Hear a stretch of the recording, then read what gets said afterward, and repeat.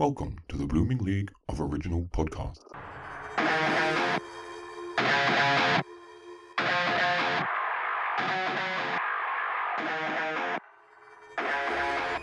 G'day and welcome to the extraest, most specialist edition of Thrash and Treasure, the Torture Chamber musical comedy podcast that will give a band geek a wedgie and always right up the tuba. Speaking of always right, I'm Aaron, and I'm joined unusually by a guest from the future.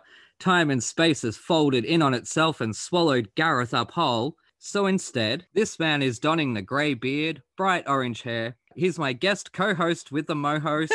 It's Broadway's F. Michael Haney. Welcome back to the show that you haven't actually yet appeared on. I am very honored to be here from the future, like you said. Yes, Definitely Marty McFly. I'm a year older. And you're a year older. It is. I know, right? Like, I'm tripping out right now. But thank you so much for stepping in for Gareth today, because obviously artists out there is a thing in this world apparently called day jobs. Heard of it. And Gareth has one. And unfortunately, it has taken up his time, although I do prefer my version, that time and space continuum, then ripped him apart and swallowed him up whole in a freak event. So he will be back next week when, what episode will that be? Oh, we're actually going to have the man who inspired me to get into theatre. So I'll tell you what, he better be back for that one. Yeah, gotta be. But yes, so welcome, F. You haven't been introduced to our audience yet. Okay. And in your episode, we'll explain then that you aren't really into musical theatre in general. Yeah, I mean, I think that the safest way is to say that, like, if there was a genre known as musical theater, what most people would think of is not what I'm into.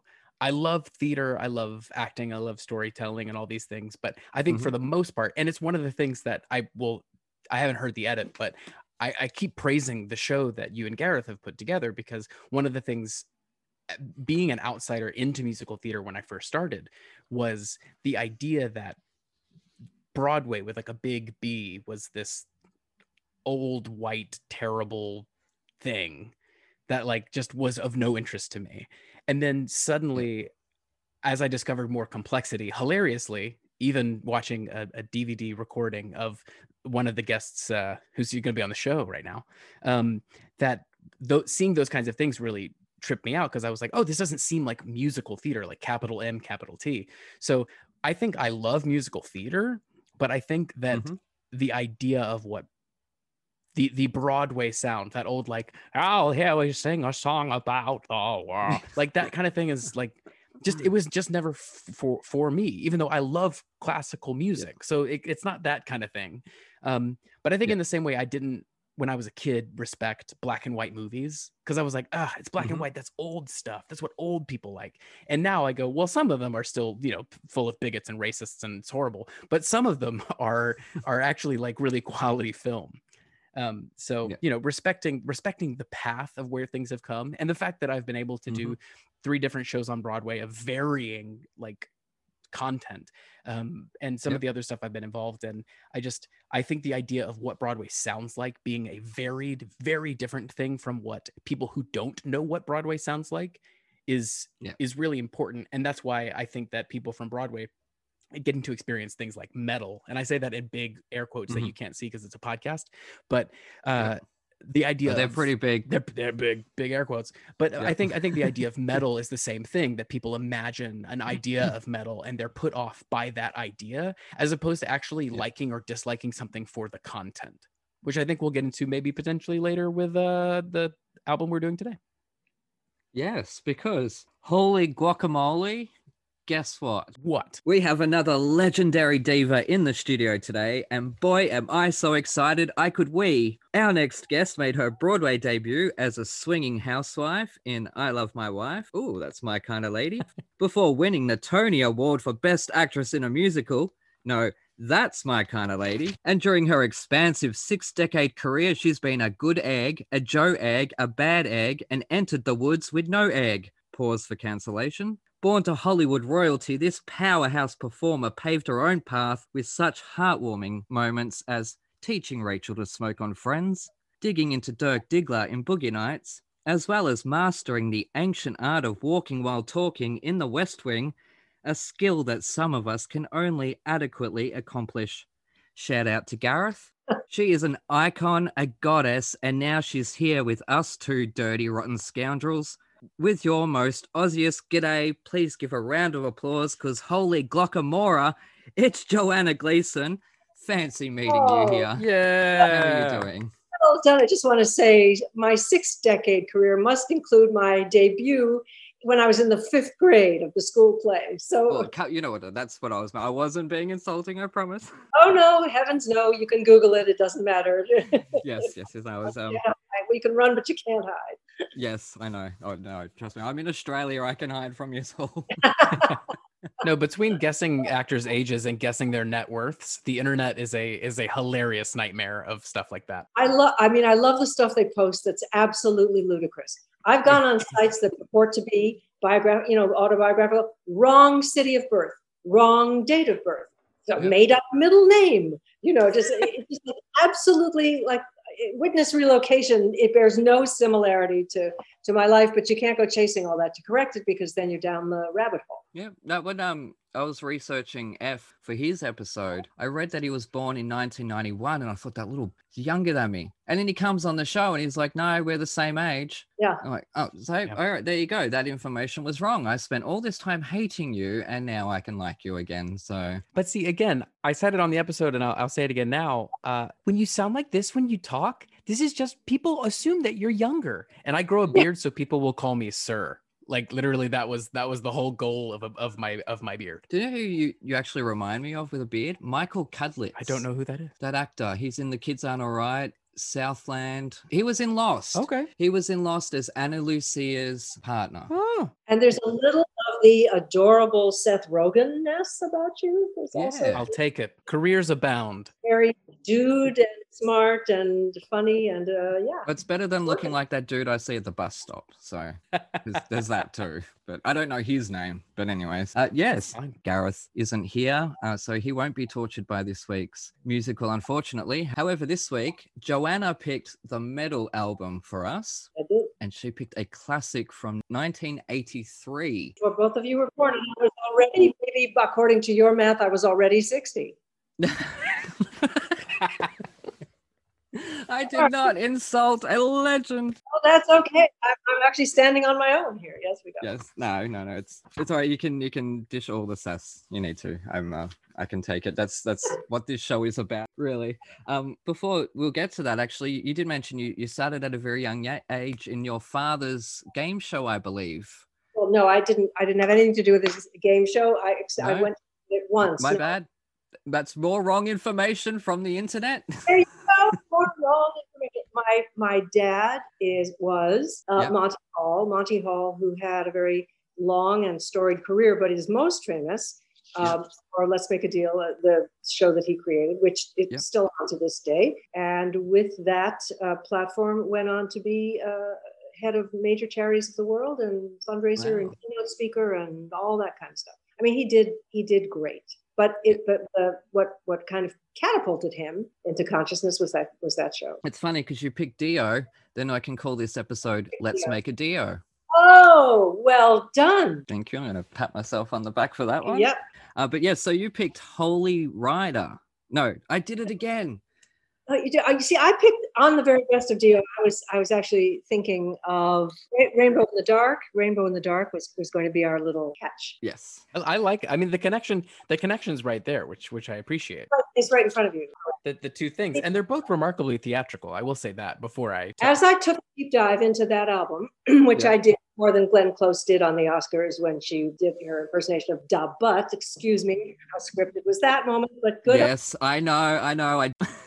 But I decided, well, it would behoove me to actually listen to the very best of Dio. And you know what? Yeah. I was thinking these guys, by the time they got down to Rock and Roll Children, they were adding synth strings. They wanted a little more like, let's start with a vocal ballad. Let's not just hit them over the head, because they wanted to do what we want to do in the theater. They wanted to tell a story, and they were getting older. Yep. And this is what happens. Even in the heaviest and metalist of bands, at some point they get exhausted and they don't want their audience to be exhausted. And so stuff starts to creep in that's more artistic. And I thought, no, wow, there were some cuts here I really, really enjoyed. Yeah, I'll agree on that. Well, I have written a review, but I'll tell you what, this invoked a lot of memories of my childhood in a lot of ways, just the sound, but not from this band, from Australian bands. AC/DC, obviously you guys would know, but also a band called Skyhook, which were very big in the 70s. I suggest check them out because they've got this sort of theatrical sound to them. And the lead singer, Shirley Strawn, and he's not with us anymore, unfortunately. He was a very beloved figure in Australia. He in the way he's saying, he was very theatrical, and that sort of this album especially reminded me of that. So when I first saw the title, I wondered what Holy Diver meant. Does it mean like jumping into holes, like exploring caves? Because I love to spelunk a good crevice when time permits. Or does it mean like a religious figure jumping into water, like a baptism? I fondly remember my baptism. I was 15 and had run away from home and ended up in a bathtub within a house on the side of the mountains, surrounded by anonymous Christians in robes. No, wait, that was last Friday's foam party. Anyway, upon pressing go on the tape deck, I instantly found myself transported back to 1989, back to a time when my parents still had friends and us kids would score sips of beer and scotch if we ran to the shops before closing and brought them packets of cigarettes with a pre-signed note. Ah, simpler times. Oh shit, suddenly my entire life makes sense. Anyways, the billiard table and Buddy Holly of yesteryear are soon replaced by the rip-roaring guitars and screechy cacars of Ronnie James Dio's creatively titled band, Dio. And whilst across my 20 to 25 listens of this boganic record, one thing became clearer and clearer each time. The rhymes within these lyrics stick out like the dog's balls. Struth, the Flamin' Drongos rhymed diver with Ivor and thunder with under. I copped a squiz of the lyrics and yeah, nah. Fair income left me so hungry I almost ate the crotch out of a low-flying duck. The music is, nah, yeah, bloody ripper. Go down well with some grog, a pack of durries and a few snags and she'll be right. 3.5 stars. Theatrical, whimsy, crazy, but those rhymes are bloody terrible. Okay, so that's definitely a thumbs up. It's I really enjoyed it, but the rhymes drove me nuts because every time we would say something like under and thunder, I'm like, that's not a rhyme. That's not a rhyme. You have just cut the word off. That's all you have done. And Stephen Sondheim would love you. Oh, I no doubt he should very much listen to this show. That's all I'm going to say. Shout out to Stephen Sondheim. We'll definitely get to talk about it with Finian's Rainbow as well. But rhyming as a concept, I will say that like I come from a very different world than musical theater originally, and as a singer-songwriter, I am more influenced by hip-hop artists. I'm more influenced by growing up listening to a lot of Metallica when I was a kid. I'm originally from the South, so sound was different. I just didn't listen to a lot of the things. I didn't listen to a lot of pop music. And what's interesting is I think that these two records have more in common with how they choose to rhyme, because every now and then in I think more traditional musical theater, there's the idea of playful misrhyming, that they'll say something and they'll intentionally pronounce it incorrectly to make it rhyme later with another word. Yeah, but that makes me crazy. That makes me crazy. That drives me nuts. You mispronounce a word to fit into and with a kind of sly wink at the audience, like, we know it doesn't rhyme, but look, we're going to do this. I mean, being a Sondheim lady,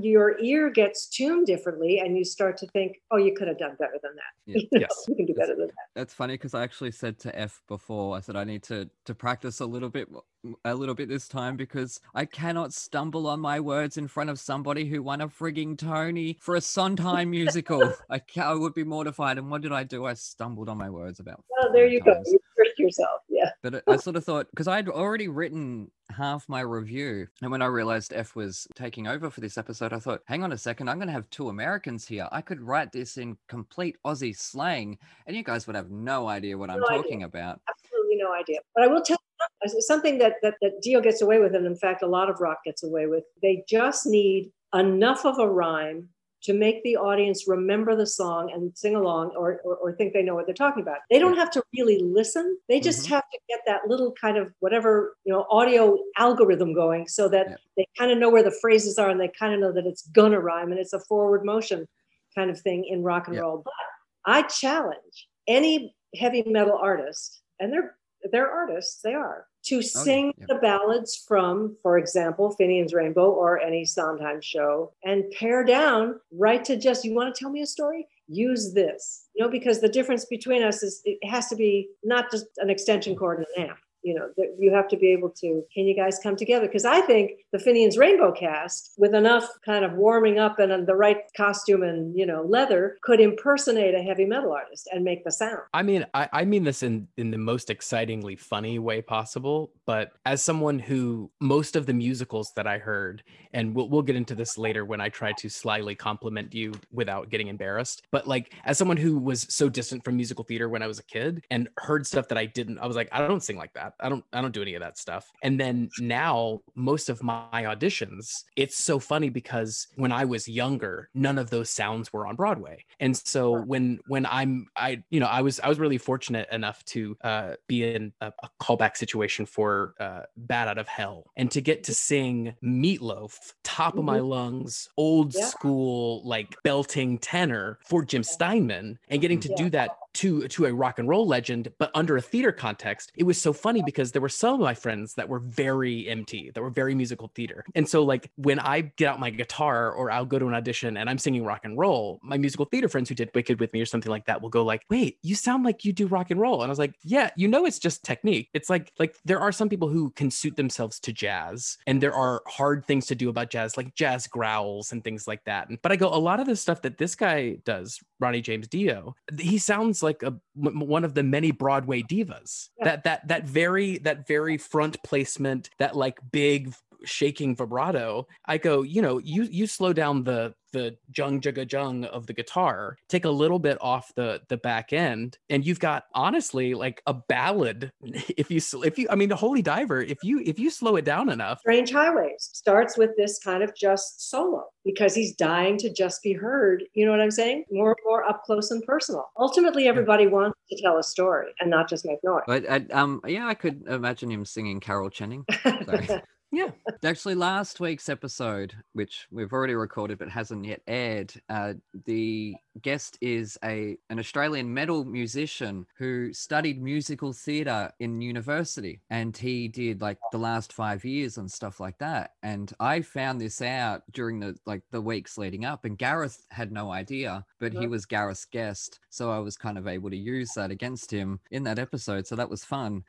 But yeah, so we got to talk about sort of that difference in singing and the different styles. There's also a Dutch metal singer. I can't remember her name now, but she sings. Oh, she recently released "Let It Go" from Frozen, a cover of that, and she's the females, the singers, the clean singers, which there's the gra gra gra gra gra, that's the unclean, but then those who sing properly, that's the clean singers. A lot of them really do have an amazing voice because they've got that power behind it that they can, when they go and they'll sing sort of different genres, and I want to hear more of it basically. So that's sort of why this show exists. Let's blend these worlds together. They're both really bloody theatrical. What's interesting is though, and you know this, Steph, is that when you do a show on Broadway, you're doing 8 shows a week. You're working 6 days a week. And by the time Thursday night rolls around, you go, oh my God, we have the whole weekend, Thursday, Friday, Saturday, Sunday. I mean, and I watch these guys tour and I think, gee, you can't do this show, Ronnie, every night. You can't do this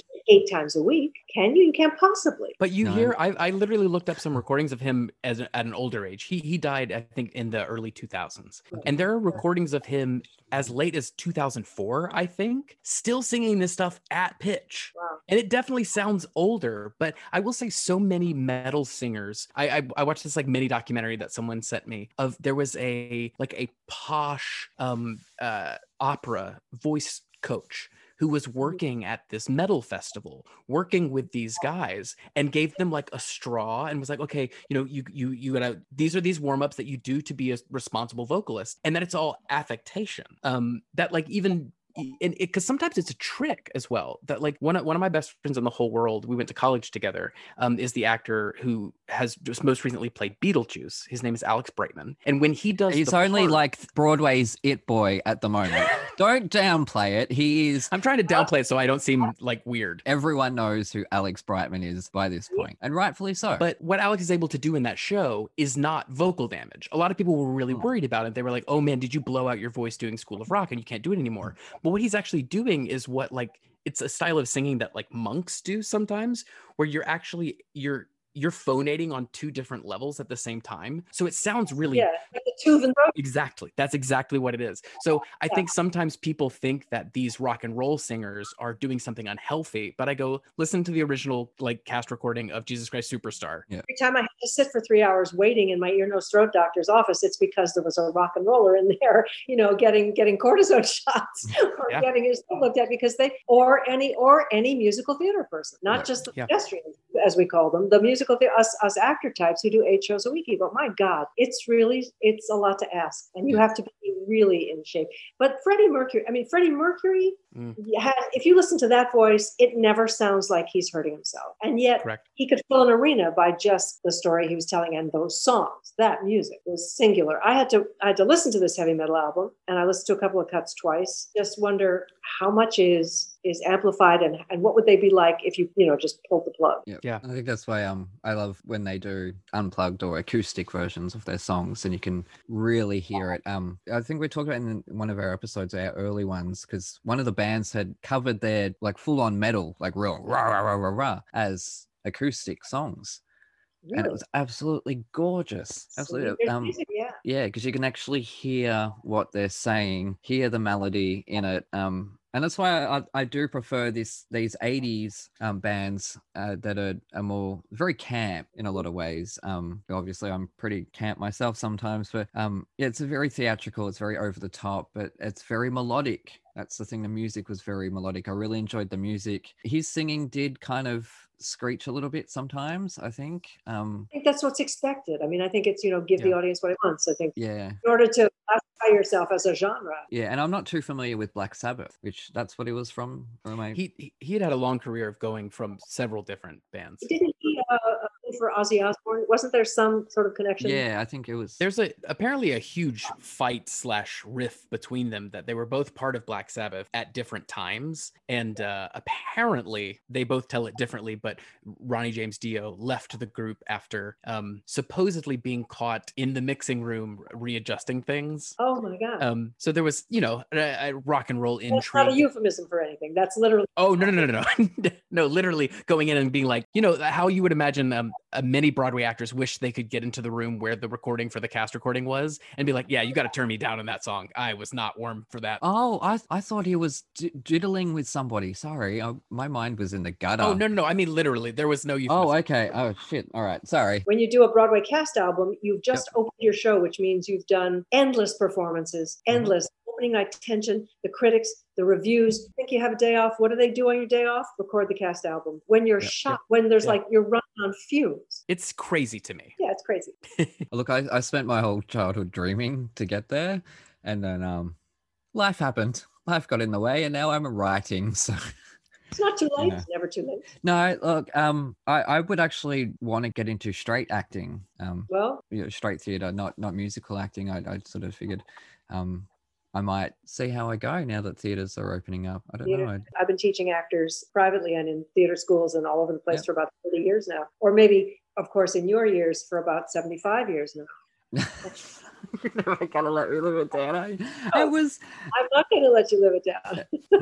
I didn't. Goodness gracious, man. Officially, it's a girl, Mr. Hall. That was my debut. It was which one? It's a girl, Mr. Hall.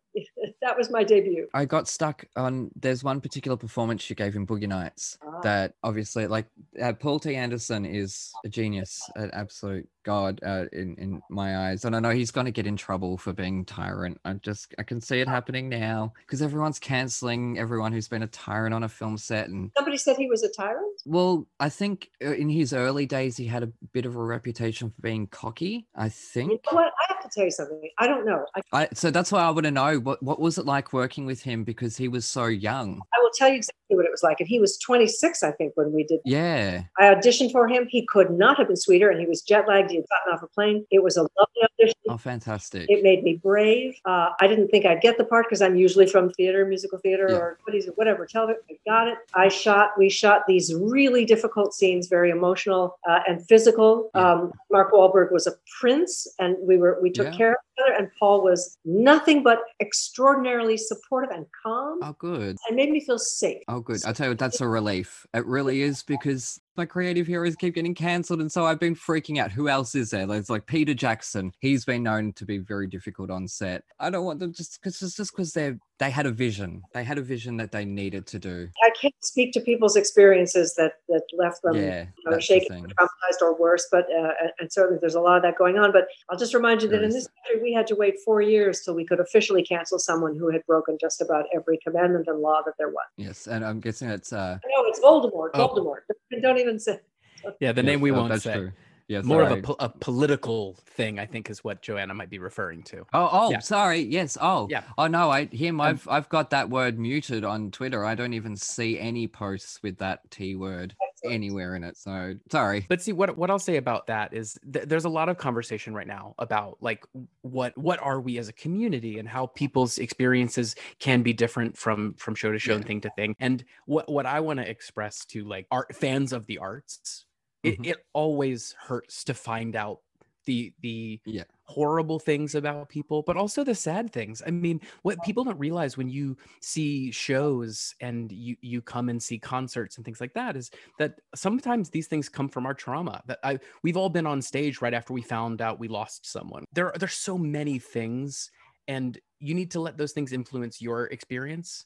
And then also just acknowledge those survivors and those people who go through those things and accept that knowledge, and don't necessarily be so afraid that you're going to find out that someone that you probably didn't know as well as you think you did something that you hadn't heard about, because of course you haven't heard about it. So I think it's okay. We're trying to calibrate the difference between, he was just having a bad day, for which there should have been profuse apologies, by the way, and no disclosure agreements. That's a whole other kettle of fish. Yeah. Or is that the character, and that's the pattern, and that's the sense of immunity, and that they walk, through life with, and behaving everything from rudely and bullyingly to just criminally. And obviously I don't stand by that. When I mentioned Peter Jackson, it was things like he got them all to remove snow from a lake. So I imagine people would see that as being tyrannical and that sort of thing. Like, that he's just trying to do his vision there. That's what I'm referring to, because obviously it's a changing landscape out there. It really is. And it's fascinating to watch from this point of view, because I've sort of done things along the way. So I've always sort of been on the edge of breaking into the industry. And now I'm still on the edge of it. And it's changing so rapidly in front of me. And I'm like, oh my God, I can't keep up. But many good things will come from this, not only from this forced isolation and this still incredible to me worldwide pandemic. This thing that took the world. It's like Mother Nature said, I'm so done with all of you that this is what's coming. And it's going to be more than just a few tornadoes and global. This is what's coming. And it still is not even, it's more than real. We've lost people, but it's still mind boggling. But from that and the enforced anxiety and tension we've been living with, other things have come to light. And I think it's going to be, it'll be transformative, I think, in a lot of good ways too. One might say we'll be out of the eclipse. Hey.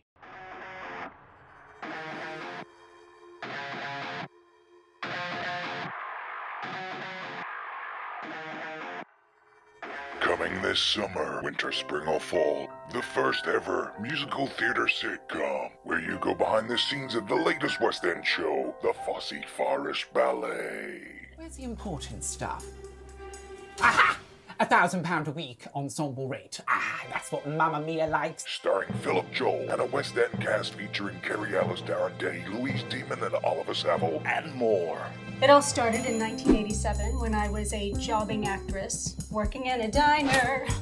Yeah, it's just I had a really bad experience when I was touring Australia with a wombat. Darling! Mwah, mwah. La, la. How long have I been mentoring you? 3 months? 2 years. So her name is Henrietta. The horse. Yes. I've managed to secure you an audition for the biggest, most innovative, and the latest show to be going into the West End. Joseph and his Technicolor Dreamcoat. Think more along the lines of Pant. Frozen.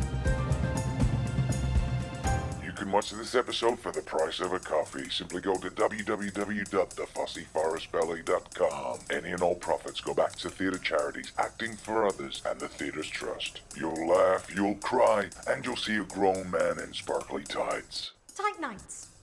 Nice tights.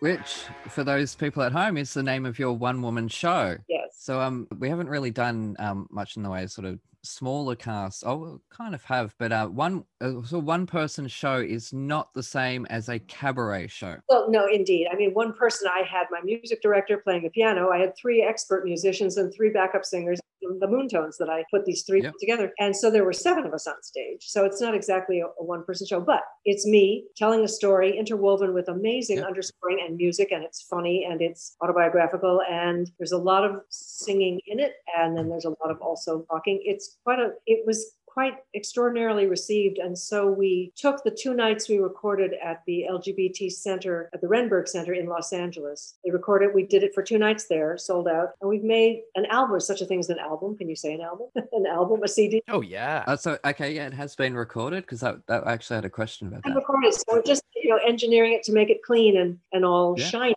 with a live audience there. And then we're going to, I'm going to sell it, but I want part of the proceeds to go back to the LGBTQ Center there. Do extraordinary work just for homeless kids too. Yeah. Well, it doesn't affect F, but from my community, thank you very much. So he's a straight white man, so he's technically a pariah to society at the moment. Hey, listen, I've never. No, I'm kidding. As a son of 2 moms, I've never been more happy to be a pariah in this moment, because I go, if the best thing I can do with my life right now is be an ally to a lot of people who are getting stories told, and maybe there's going to be a little bit more equity and a little bit more room. I'm happy to be an ally in that moment, and any way that I can be. A whole lot less judgment and just, standing shoulder to shoulder in humanity, because everybody needs some healing. Yes. Yeah. Everybody's got something you can help with. Yes. No, that's it. But F, you had a question about Out of the Eclipse. Yeah. Well, one of the things I wanted to know was what you're someone who has been a part of so many different projects that are, in my opinion, the way I see, I know that there are ensemble contracts and principal contracts, but that's not the word ensemble that I'm using now. But you've been a part of so many kind of famous ensembles that, like, things like The West Wing, even something like Skeleton Twins, which haunting. It's a haunting film. But with those and many of the things that you've done in film and television, some of the series that you've worked on, but also something like Into the Woods, that it's a huge ensemble effort. In your Tony speech, you thanked your cast as one of the first pieces. What's that like? Like, what's the difference feel like working on something that, while immediately you acknowledge that you're one-woman show, there are other people on stage, and the Moontones and your music director. I like being part of an ensemble. I literally created this ensemble behind me so that I wasn't just at a microphone or just me and a piano, because I like the energy. I like harmony. I like 3 and 4 part harmony. I love it. And so there's quite a lot of that, with these fantastic singers and fantastic people. We've done that show in Los Angeles, and at a beautiful, here at Fairfield University, a gorgeous theater, and at 54 Below, a big club in New York City. We've done it, at least a dozen times. So I'm more comfortable when I am part of something than I am if it's just me. I've always been more comfortable just being part of a group where everybody shines, and then the sum of its parts, yada, yada, yada, is, Art of collaboration. That I got to stand out for this role or that role is wonderful. But there are actors who, even if they are in an ensemble, and we call it go into business for themselves, mm-hmm. and you can tell it makes me uncomfortable, but it's very flashy sometimes, and it gets a lot of attention. I like to just have the whole thing get a lot of attention, and then you get your share. I like that. So Out of the Eclipse, really it was named because there was a big eclipse in 2017. I guess you must have said it's one planet, so when the sun disappears at different times, it'll be dark. Well, I guess my mom had died in June. Then there was the eclipse in August, and then my dad died in September. So right in the middle, I was in this dark, really this. The whole thing it's about their lives. It's very funny about them young and about them old and about them dying. And it's, believe me, it's still funny, but also quite moving because I literally come out of the darkness in the show. It ends with a famous song, which we did a different take on. And it's one of the most satisfying theatrical experiences I've ever had. I say that also because I wrote it and I conceived of it. So I was kind of in charge of what I wanted to do. Yeah. Your vision. My vision. Yep. So did you make people remove snow from the stage? No, but that's next. Yep. Next. Awesome. I look forward to that. I look forward to the write-up about that. Joanna Gleason tyrant. No, we're not going to hear that. Cancelled. She's cancelled. Oh God. No, goodness gracious me. Well, I hope you bring it to Australia because I will be there. You know, somebody asked me if I wanted to do it again, or if I wanted to write about it.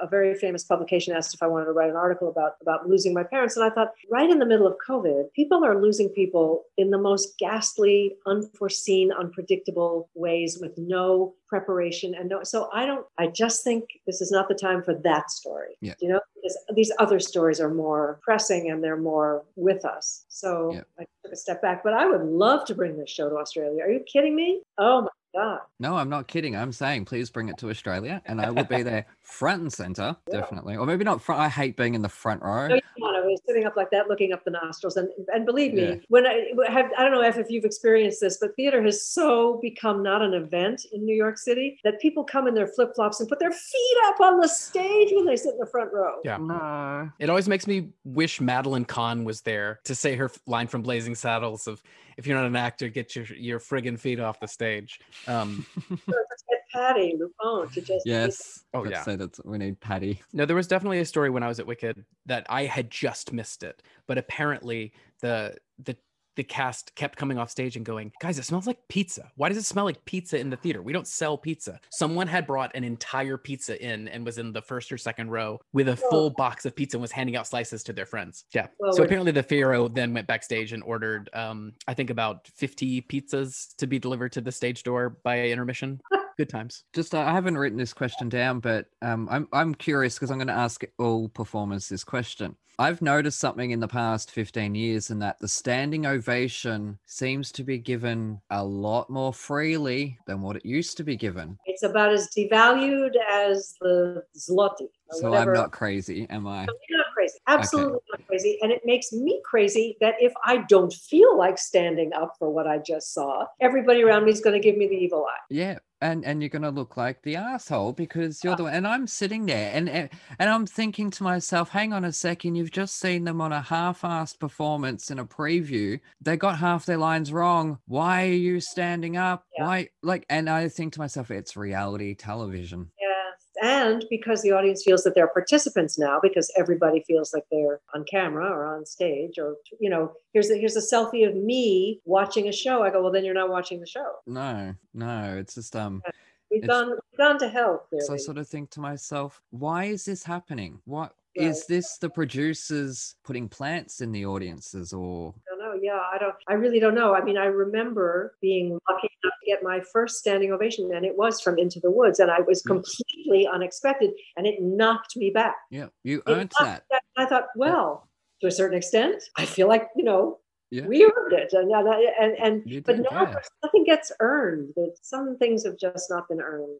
No. And what's your experience, F? Because obviously you've done Wicked, so that would I think the funny thing is when I think about it, I'm kind of two minds of it. One is in my head, I had all these ideas of what theater was supposed to be as a kid, and there were certain things that, like, my mother had been my theater teacher my whole life. My brother is an actor and a theater person. Like my whole family had been a part of it. So I learned about things like what a standing ovation was. I learned these things as a kid. And then when I got into the business, I think there was part of me that I separated the things so much that I think I'm really fortunate that I never until recently realized that some people thought that when you go out and bow, it is so you can go out and have people tell you how amazing you are. Like, I didn't know that was the concept. I always thought it was the actors going out and thanking the audience and saying, look at us as humans being in this same space. And that's how I always treated it. So for me, there was an idea of acknowledging that shared space and that shared time, because theater only happens once. It is temporal timelessness. It is there's no version of theater, even if you do it exactly the same, the world was not in the same position, whatever.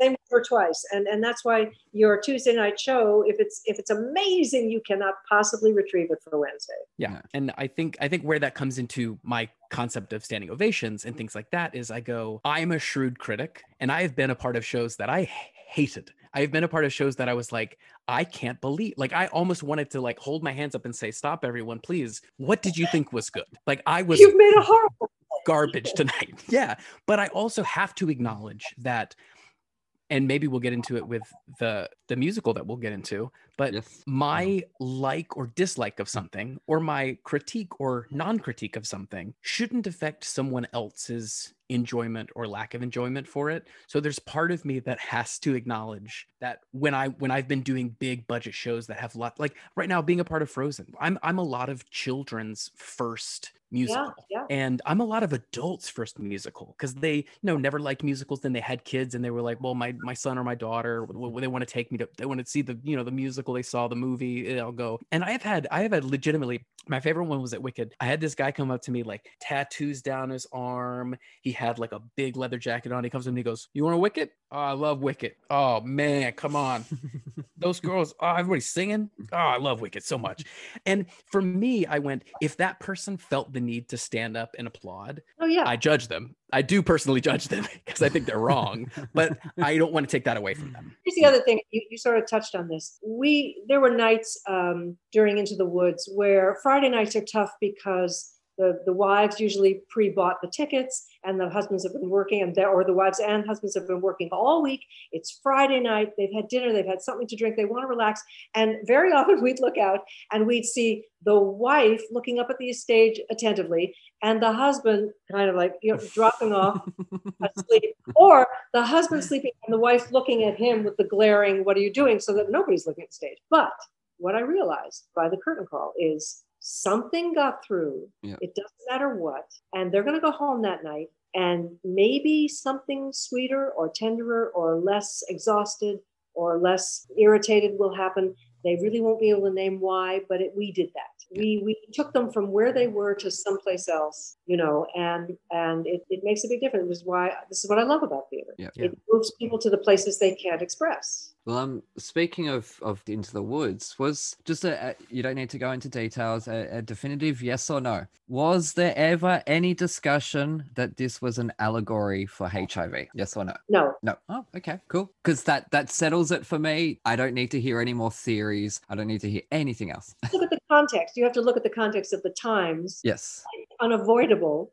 Mm-hmm. But unavoidable because it was in the 80s. There it was, right in the 80s. Yeah. According to Steve and James Lapine, no, it was never meant to be that. Okay, yeah, because I know there's so many theories going around, and so many people say yes it is, and Stephen had said, I think he'd said something sort of kind of ambiguous that still made people think that they could read into it more, and we had discussed it recently. Unfortunately, Gareth didn't enjoy it as much as I was hoping he would. A 50-year-old man, a metalhead, didn't like fairy tales, I'm sad to say.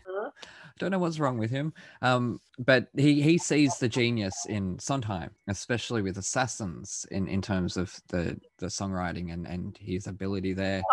The songwriting is extraordinary in Assassins, in Little Night Music, and in Sunday in the Park with George, which was actually my favorite show. I understand, but you can't take the thing out of context. You can't take Into the Woods out of context. No. When the minute you open the theater doors, there's the world. There's the world with this horrific new reality. So I've always seen Into the Woods as an international show myself, that you could do it in any accent and it's still going to, you don't need to do it in a rounded English. You don't need to do it in American or something like that. And I've never seen it live, but sort of asking people who have, I would always ask people, what accents would you hear? And I'm always getting English or American, and I want to hear it in Australian. I hate the Australian accent. But I just think that that's that sort of international story, that it is universal. And everybody has their fairy tales. Every culture has its fairy tales. Many of these go across the board, and every country almost has woods. So metaphor of being lost in the woods or having to find your way back to the light is international. Yeah. So I'm challenging theatre companies out there who, if you're any listening, do it in your natural accents. Listen, I'm thrilled beyond belief that one of the first international productions that's opening in a new language of Frozen is the Japanese production is in rehearsal right now, and the whole show is going to be in Japanese. Yeah. I cannot wait to hear it. It will have a completely different phonic texture, and I'm thrilled for those amazing performers who are like remarkably talented in their own right. And I think there is something about theater that we don't always get to decide what it's about, even when we write it. And I think to go back for 2 seconds about like the way that a show is interpreted, I think it is so important while you're doing it to know and to do those things, and because you're part of that creative process. Yeah. And I think the scariest thing for anyone who's ever done a show that went on to do anything, and granted, I do not have an Into the Woods in my back pocket, but some of the things, when I've talked to students who have worked on something like Dogfight, and they said, "Oh, well, this meant this thing to me," and I go, "Yeah, that wasn't it at all." But no.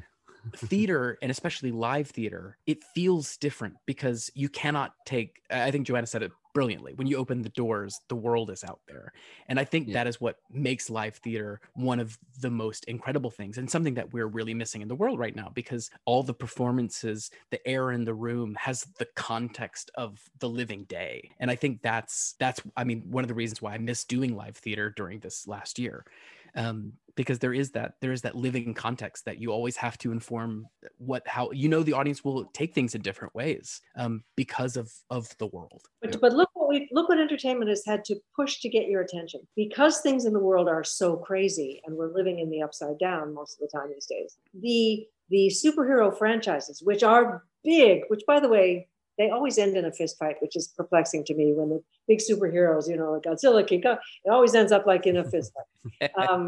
When you had other weapons at your disposal, never mind. But it always comes down to that, or the more dystopian, the darker, the grislier, the more violent. And I think, well, somewhere there's a lane open for the story that really is about people people not outliers, but people who have their own quiet, private dramas going on.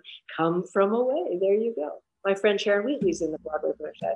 It's about people Yes, it is, isn't it? It's and it's very relatable. Sorry, I had to, because when you were saying that, I'm like, that's the show that the world needs right now is Come From Away. And I know F hasn't seen it yet. I haven't. Got to hurry up and see it. I know. I guess. I don't know. Yeah, that sounds right. But yes, anyways, we'll segue over to the musical side, because I think we've long left Dio in the dust. And this week Joanna chose Finian's Rainbow for F to listen to. Yeah. The show, F, you know the show? I know of the show. I had heard of it.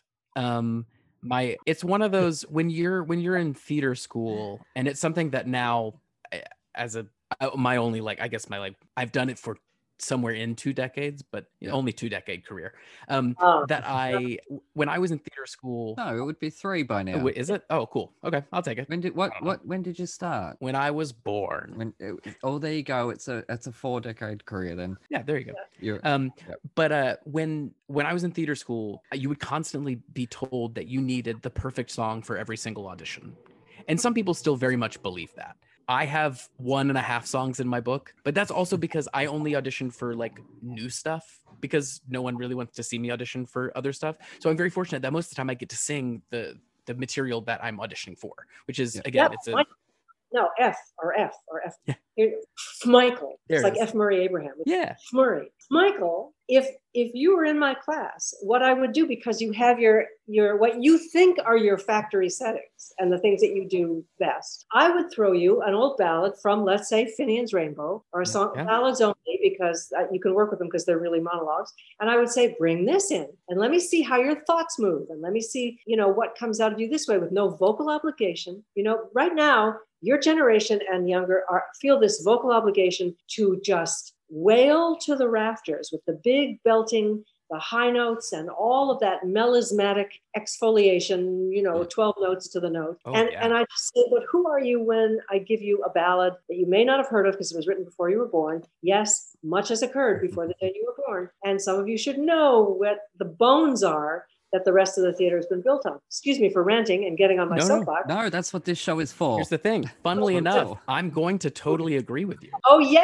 Because I will say, like, when I first came into musical theater, I never let anybody know I was a singer-songwriter. I never let anybody know that, like, I used to busk in Washington Square Park when I was in college, and I would play guitar for like 8 hours a day and sing, and then I'd go to acting class, and I'd go and do this and that, and I'd play at the bitter end on the weekends, and then I'd come in and I would sing in my what I called my musical theater voice, and it was this thing that I learned to do, this affect of like trying to sing like George Hearn, that I heard his incredible voice and I went, I want to try to sing like that. And it was still always... George Hearn doesn't think of it as his musical theater. Totally. That is, I'll tell you this story voice. And likewise, you... Exactly. So I think that's the thing that I learned, that I went, because I was so alienated from musical theater and didn't like it as a concept for so long. And then... Wow.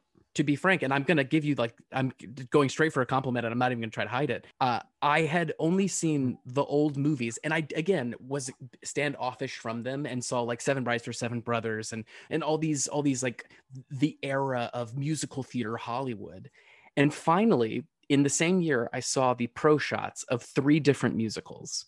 And it was the year I decided to do this as a profession. And it was The Sweeney Todd with George Hearn and Angela Lansbury, Pippin with Ben Vereen and William Catt, and Into the Woods and Your Company. And it's because I went, guys, I don't care that every single person on this stage is an incredible singer. They could sing whatever notes, but they're singing the ink and they're telling the story, and that it's the acting. And that was the thing that I never understood about musical theater, because there was this idea of musical theater that was like, it was like the old Hollywood that seemed like bad acting to me. Those are movies. You're not live in the room with these people, and having a visceral response with the people around you. Movie musicals have been generally an entirely different experience, sense-wise.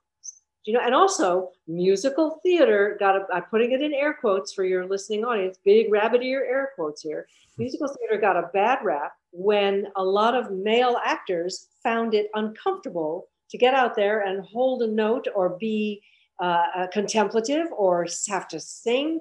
And so it got, I'm a real actor. I don't do musicals. I go, really? Yeah. Because if you can do a musical, you can do anything. Yeah. Yep, that's it. It's like Shakespeare. I must say, if you can do a good musical, you can do it. But I think that's the thing that I learned from, to be honest, watching, especially one of the shows that you helped create, that I want to do what they're doing. I want to tell these stories, and I want it to be about the acting. And I'll say, having been a part of some professional productions that are looked at for the notes and the riffs, and I'm the guy sitting there on the side going, I don't care what notes she's singing. Have you watched her acting? She's incredible. You're not in control at an audition of what they're looking for. And some of them are looking for the flash, razzle dazzle, and the big kind of thing, one-dimensional, two-dimensional thing.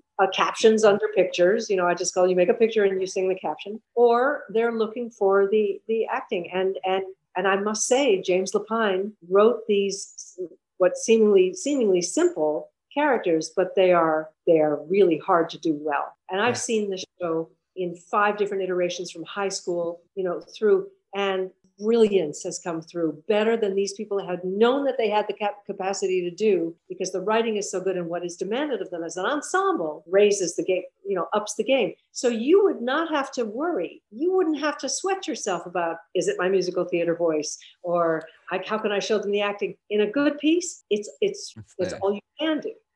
And that's fortunately what I've learned over this 4 decades. My career is just growing decade by decade.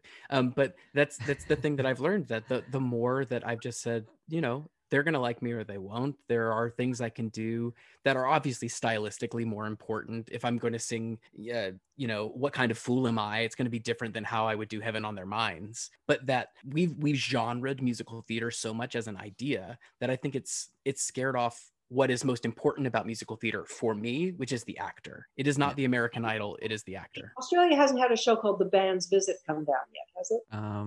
Oh, actually, no, I don't think we have yet. A small, No. quiet, brilliant show. Yeah, That show played the same season as Dear Evan Hansen. Bigger, more, muscular, and bigger requirements in singing and all that. But there was room for both of those, which was very exciting to me, that there's room for the band's visit. There's room for Adam Gettle's Light in the Piazza, the same as Dirty Rotten Scoundrels, the same year. So, there's a spectrum. But we've kind of breached this seawall, and the flood of jukebox musicals, all can be very well done with very, very talented people, but it requires much less of the audience.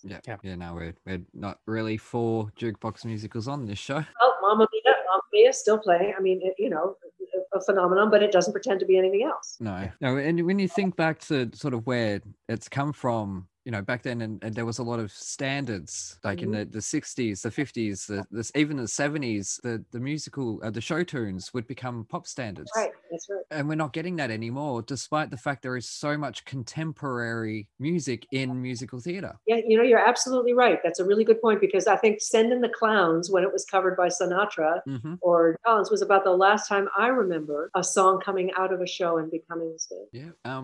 I can't think of anything from maybe the past 20 years or so that has really, like, songs have been popular. Like, look at Hamilton. The songs in that are very popular, but in terms of becoming a pop standard, it's mostly coming out of cinema, I think, these days, which is a shame, because I think some of it, and this will get into my feelings on Finian's Rainbow.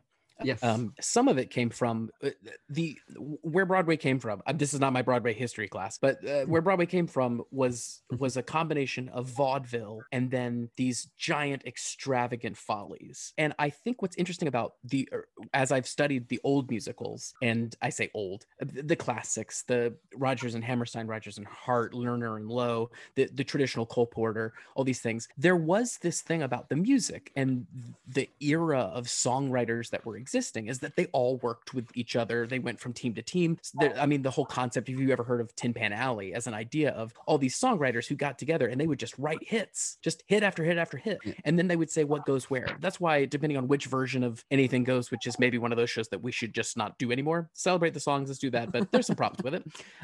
But when different versions of Anything Goes have 10 different songs in, and I'll say, listening to this, we got to Old Devil Moon and my ears perked up and I went, oh, give me a jazz standard. Okay. They got the rights. How did they get the right to this? And then I went, oh wait, it was from this. It was from this. And so I think it's this really amazing thing that the songs were scene change sometimes in original shows. There was the vaudeville comedy scene, the troupe, the Larry, Curly, and Moe, and then you have the big number, and then you come and you focus it down, you have the big solo because of amplification, all sorts of things. So the songs worked as the show stops, people have a song about how they feel in that moment, and then the show picks back up and they go plot again. And the reason as an actor I fell in love with the idea, especially of Sondheim as a writer, is because it was so different, which was the reason that they're not pop hits, which is the plot doesn't stop. The characters learn things. They go through journeys. They second guess themselves. Sometimes the choruses even evolve. But Steve did that in the lyrics too. But Gypsy, look at the musical Gypsy. That one, every song is a continuation of, or an of the scene that they're in, leading you to the next scene. Nothing until you get to a deliberate showstopper. Rose's turn. Exactly. In Act 2. Yeah. That's why they're called a showstopper, because out comes this person, does the thing that's been building all night, torn from their loins and their brains, and that stops the show in a good way. Jennifer Holliday did it at the end of Act 1 in Dreamgirls in the early 80s. I'd never been in an audience and felt something like that. It was like 1981 or something. And the first act curtain, she does, and I'm telling you, I'm not going. This was Jennifer Holliday. That so elevated us out of our seats that Michael Bennett, the director, was smart enough not to stop the show there, but have the music continue into the next scene, because you can't recover from that, and you can't go to intermission. I mean, it was one of the most thrilling theatrical experiences I've ever been part of in an audience. I don't think it's ever toured to Australia, or we've ever had a professional production here, which is a shame, because we have a very large Indigenous community here. You'd think that they would have had a production of it professionally by now, but they haven't, and that drives me nuts. because I really do want to say that. And I've noticed in the live London recording with Amber Riley, when she finishes "I'm Not Telling You, I'm Not Going," it continues in with the music into the next scene, because I don't think there is any way that applause could maybe go on for 5 minutes if she's on really on her A game that night. So but yeah, no, Finian's Rainbow is one actually that I'm not familiar with terribly myself. I had seen the movie I think maybe twice as a kid, so I was revisiting it myself. But I wonder, F, how much did you know Finian's Rainbow besides that one song? I'll be absolutely candid at first. Some of the people who were in this particular recording are friends of mine who I've seen in other things like that. I also believe that not every actor gets to pick the things that they work on. So anything that I say about this, and I mean, I'm not about to like try to destroy it. Art is art. But Kate Baldwin is one of the most amazing singers. Indeed. She's also such a brilliant actor. I have seen her do everything from singing country music in a Chekhov rewrite, where they rewrote a Chekhov play into be about like a small country dive bar, and she was incredible. And she was singing real country, like it was written by someone from Nashville. It was amazing. And to hear her sing this, or to see her in Big Fish, see her in so many other shows, she's remarkable. Cheyenne Jackson, his voice is like butter. Again, them singing Old Devil Moon, I could put it on repeat and just listen to it. It's incredible. I mean, you have Chuck Cooper, who's Broadway legend in this recording. You have Chris Fitzgerald, who is an amazing actor with a huge career. Like, he's someone who, anytime I know Chris Fitzgerald has done the part, because I've been a Bach, I always go, maybe one day I could get a shot at doing that. So like, Chris is a good barometer for me, and a really talented guy. Terry White, who I don't know very well, who sings Necessity. Really, like, the ensemble of this company, they sound great. The musicians sound great. I hate that I had to look up later. There were all these... But, aren't you? You're getting to the... Oh, no. I was going to say, but one thing that made me sad was there were all these sections that were just music. And I come from, I mean, I was in band. I wanted to be a band director my whole life. That's what I wanted to do. And so there were these orchestral moments, and I went, this seems weird to put on a cast recording. They usually skip these sections in shows, and found out that there was a mute character who just does dance sections. All that to be said, I think the weirdest thing, and I couldn't stop thinking about it the whole show, was I feel like something racist is happening. Like, that was immediately my thought. I didn't pick this show because it was a particular favorite of mine. It is actually not. It just kind of had a heavy tie in the rainbow, the sort of rainbow connection. Yeah. Oh, absolutely. Something to talk about. No, it was written as a satire. It was written as a satire in two acts. So their idea, Harburg and Burton Lane, their idea of it was almost too hip to be. It couldn't be done in a wink way. It was done legitimately, and now is wildly inappropriate, and also not that funny and not that good. It's a convoluted plot, and it's and all that, with some beautiful songs. Absolutely, and I think one of the things that shocked me the most when I did my research afterwards was that Harburg, that was the name of the librettist and the lyricist, also wrote all of the music for Wizard of Oz. And the music to this really does soar, and really is beautiful. I'm originally from the South, so I had heard musicals. I'm from Georgia, from Macon, Georgia. But I had heard shows that I didn't know were musicals at the time, things like Cotton Patch Gospel and Big River, that I had heard these, and they sounded like country music. I'd heard that kind of stuff before. So every now and then hearing sounds from this that elicited that feeling. I think the opening does that very much so. That all of a sudden I was like, okay, what's gonna happen here? Like, where are we going with this? And then, I mean, I'm Irish, just like, I guess, like everybody is Scotch Irish. Like, my 23andMe just came back and said some sort of white. And so I took Irish as a language in college, which, by the way, it's very hard Irish, like modern Irish. So all of a sudden going like, okay, so leprechauns and gold, and then also the concept of credit. So there were all these things that were just so fascinating. And without the context of the play, so many of these songs seemed from different plays. It seemed like someone had made me a playlist because both in genre and in practice, I wasn't quite sure what I was following. Well, that's because there are two genres at work here. One, if you're going to write a satire, but you can't have, because they say satire is what closes Saturday night. You know, it opens on Friday and closes on Saturday, because a satire has a very short shelf life and the joke is over. And once the joke is over, you know, but then here are two expert songwriters who are like, well, wait a second. We're not just writing a sketch comedy here thing, you know, for an episode of, you know, a comedy show. Yeah. They wrote a beautiful score. So suddenly you've got this beautiful, heartfelt score that the singers and actors are playing legitimately and realistically, set against the backdrop of a paper thin kind of, you know, satire. Yeah. I think the thing that threw me the most was all of a sudden I was like, oh, Chuck Cooper's in this. All right, come on, Chuck. Where's Chuck been? I haven't heard him the whole time. So when I Googled the plot, in 1947, when the original Broadway show happened, the NAACP censured the show. They were like, no, because they were doing blackface in the show. And then when Francis Ford Coppola directed the film in the 60s, late 60s, I think 68 maybe. Oh, because I was already 70 or 80 by then.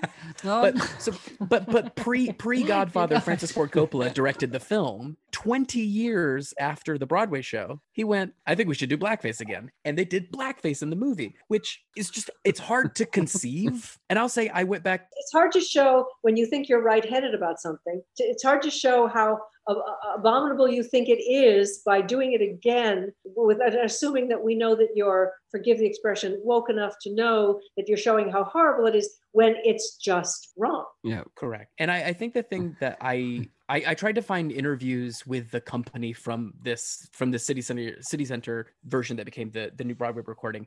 And I think the thing that interests me the most is something about musicals in general, because it takes so long to craft musicals and because artists usually have a lot to say. I don't find fault in the things that this story was trying to talk about in the 40s. I mean, it's remarkable that these things are not that far away. So as far as my enjoyment of it, I mean, there were some bangers on there. I will be honest. There were some songs that I was like, yes, let's go. Like, come on. Again, like Old Devil Moon with Cheyenne and Kate was a hit. It was a hit out of the park. I when there was a reprise, I all of a sudden was like, oh, please sing it again. And you know, I'm not even trying to say like, well, yeah, it's weird when the guy sings when I'm not near the girl I love the girl I'm near. Like, men are garbage in general. We know that to be true. But I think the thing that amazed me was theater right now is struggling with being daring and struggling with having an opinion. And I think a show that talks about the concept of ownership of land and what credit means to humans and the idle rich versus the idle poor, all of these conversations are so absolutely important that where I would be like, maybe this conceptually, this show gets high marks for me because I think someone was trying to do something. Execution might not have worked. It's definitely a conversation. You see, they were at crossroads. They were at cross purposes. If you want to pull those themes out and talk about the business of Henry James, the business of America is business, about how everything is about business and gold and the proximity to gold and Fort Knox and then land and then land ownership. And then you pull each one of those out and you can write plays, and August Wilson can write plays about things. And we can have, American playwrights talk about America in those ways. If you put it all together and jumble it into a 2-act, comedy essentially, and then add music that's supposed to really move us and invest us in the characters, I don't think it succeeds that way. I never did like this show. I really never did like it because I did not know if I was supposed to take it seriously. I didn't know if it was supposed to be medicine of some sort to school me as to the wickedness of our ways. It never was one thing I wanted to run and go see. However, if you play me the album and I get to hear these fantastic performers sing these songs, that I can put on in the car as I'm driving and be very happy. I would just like the record to state that I was referring to the 70s, 80s, 90s, 2000s, 2010s, and 2020s. That is 6 decades. It starts in the 70s. I was not insulting a legend who I've admired my whole life, but I am mortified that I've embarrassed myself. But that's what I was referring to. You can't. It's given us a free callback the whole episode. You did. You gave me my favorite thing, which is callback humor. But yes, that's good. I've been working in all those decades. Yes. Yes, because I have this argument. This is completely unrelated. That the new decade did not start until January of this year. It did not start last year, like people keep saying, because 10 finishes in 0. It doesn't finish in 9, people. Was it Y2K? Wasn't it? Did we go through this with when does the millennium? Yes, we did. And there was no year 0. If there was a year 0, then 9 would be the end of that decade, all right? But you cannot have a decade finish on 9 because that's not how a decade works. Full stop. That's it. End of story. That's it. But that's what I was referring to. It started in the 70s. I just... No, I now you're my hero. Absolutely. Yes. Thank you for the credit. I was very careful. I'm always look. I asked Andrew Lipper a question last week, 2 weeks ago, during the episode. I was trying to say to him that he found his Sondheim moment, and I asked the question, and I specifically stated I am not talking about music, and I'm not talking about lyrics. Mm-hmm. And Gareth decides to put his foot out and trip me over and say, "Are you talking about plagiarism?" No. And it's a hilarious moment. And Andrew Lipper, of all people, is like, "I'm going to get my lawyer on the phone." And so I'm like, "Oh, this will be our final show, people." I was very, very specific with my words. Like I was meaning it was there was a spiritual connection. They belong in the same review, if you will, in the same song cycle. He found his Sondheim moment. It was a compliment. Of course. Writers and actors always, like every actor, anytime you go, "Oh, you know who you remind me of?" Every actor cringes because they go, I'm going to think of the worst parts of that person. I'll tell you something. When Rosalind Russell, if you could look her up, she was in His Girl Friday, I guess, a million others. Gypsy, yep. Yes. When Rosalind Russell said to me, "I hear you're the next Rosalind Russell," I thought I would die, and a lily would spring up, and thered be a headstone, and Joanna Gleason would just die because I loved her. I loved Barbara Stanwyck. Was she happy about that though? She was. Oh, okay, that's all right then. Because you wouldn't want it to be daggers staring at you like, "I hear you're the next Rosalind Russell." Yeah, no. I think when an actor, and I've had another, I said to an actress recently, "Please take this in the spirit it's intended. You remind me of me a little bit." And she said, "I hope so." And I think it's like this great kind of love we have for each other. And when you're young, you imitate everybody until you find yourself.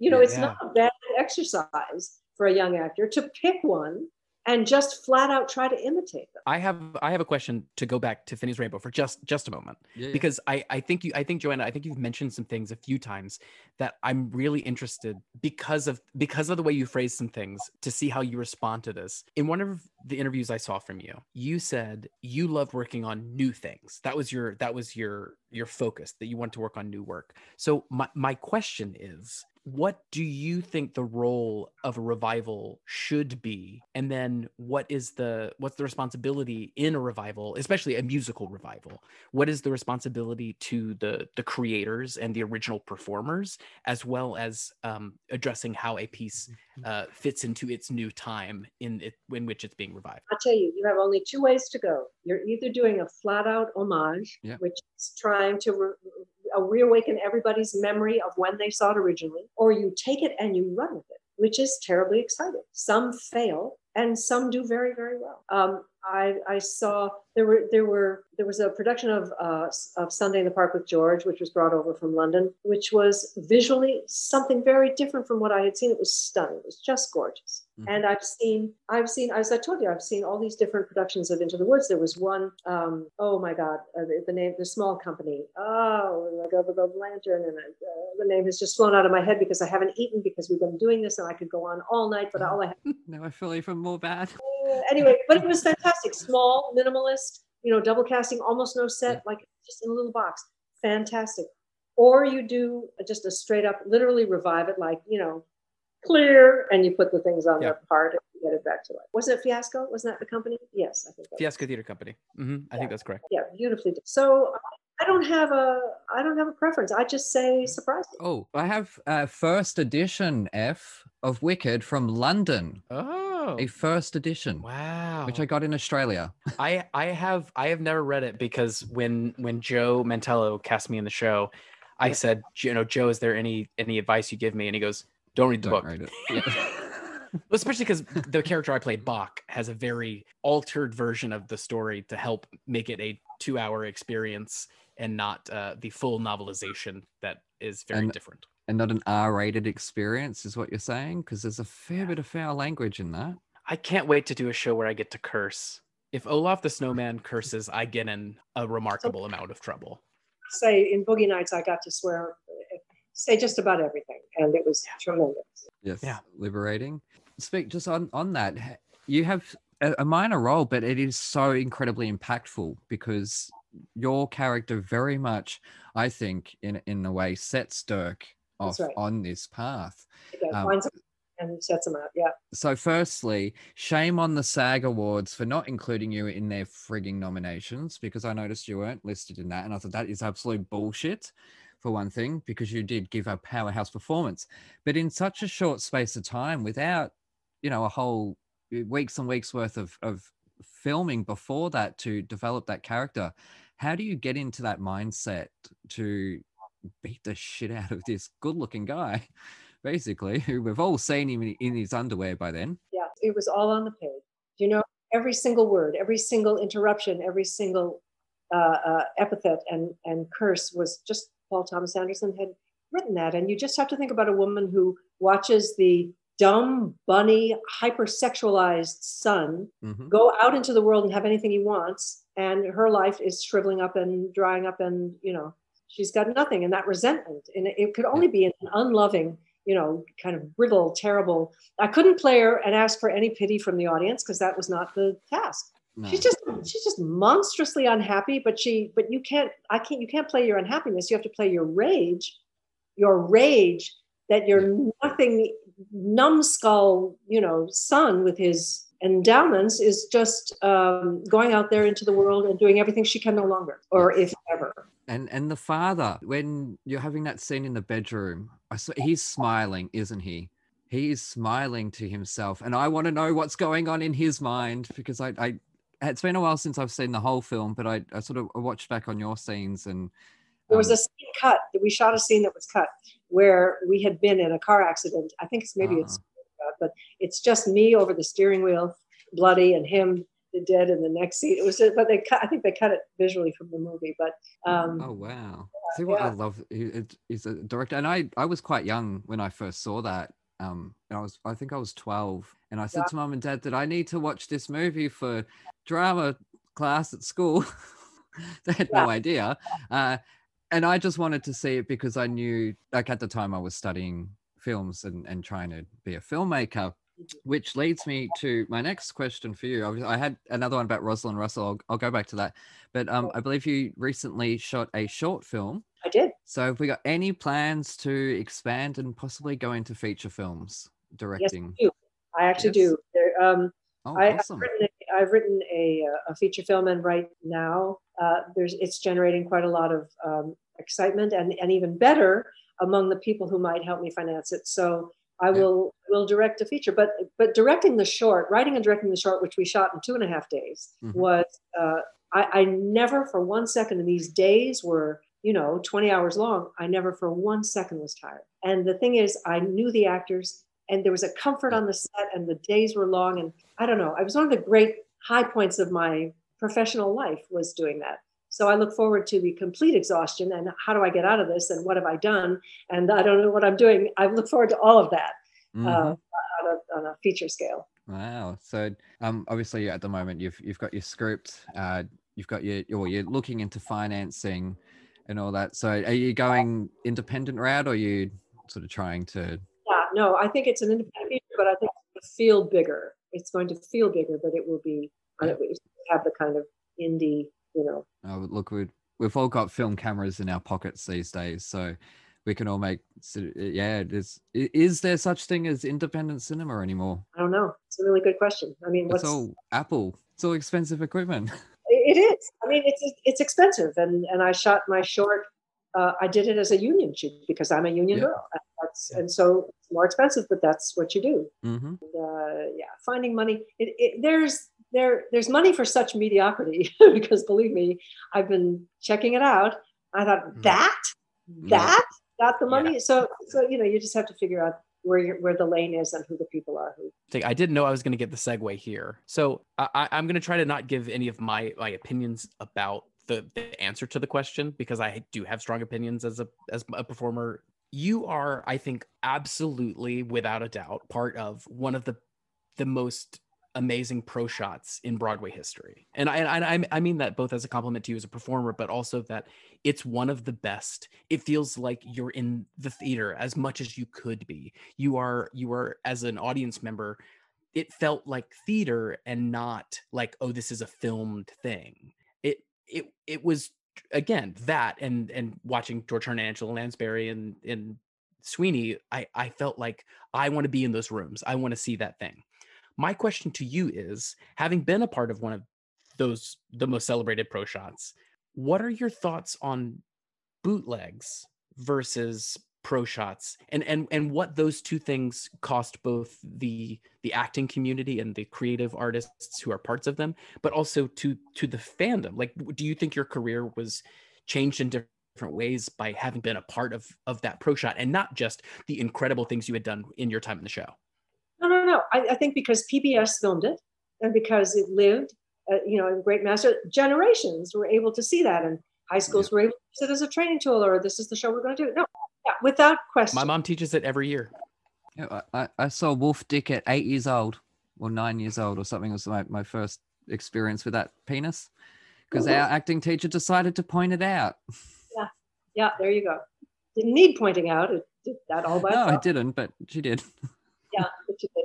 But in terms of legs, you're never going to stop it. No, I mean, but I know that F feels strongly about it as well. So yeah. Well, I guess because my question is, I sometimes have been a part of shows that I wish could have gotten a pro shot. Yeah, that we've done the Lincoln Center archiving for so many of them, and I just, as someone who is you said you're a union girl, that the idea of those things being supported as far as the archiving of it, because I know how important it is, and I don't know if I would have ever seen Into the Woods. I still have never. I've seen one production of it in my entire life, and it was when it was in the park.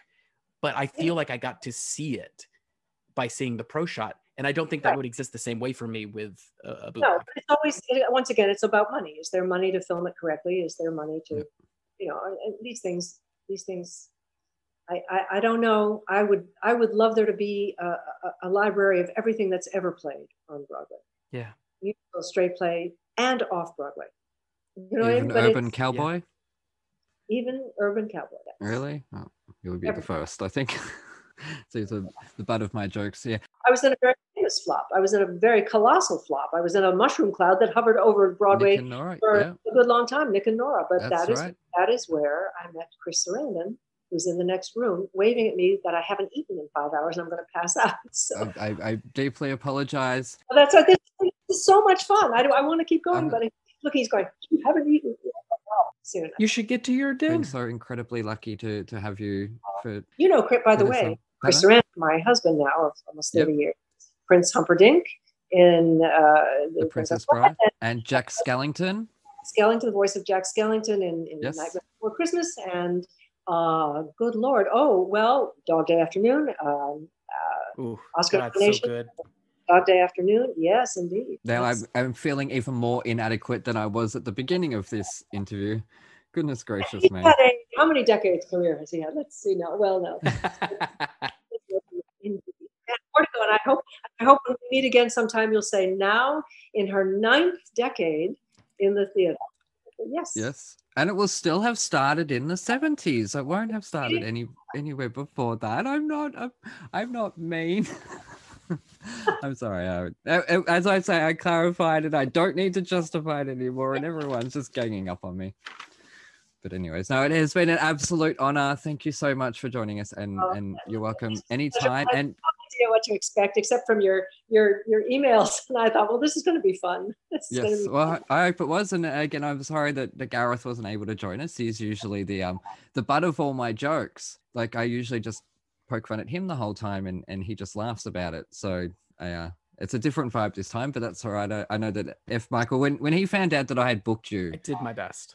he was impressed. And I thought, if I'm impressing this guy with one of my guests, then yeah, no, he's definitely my I mean, first the thing choice was, to substitute. I had down to get my second vaccine today, which I did.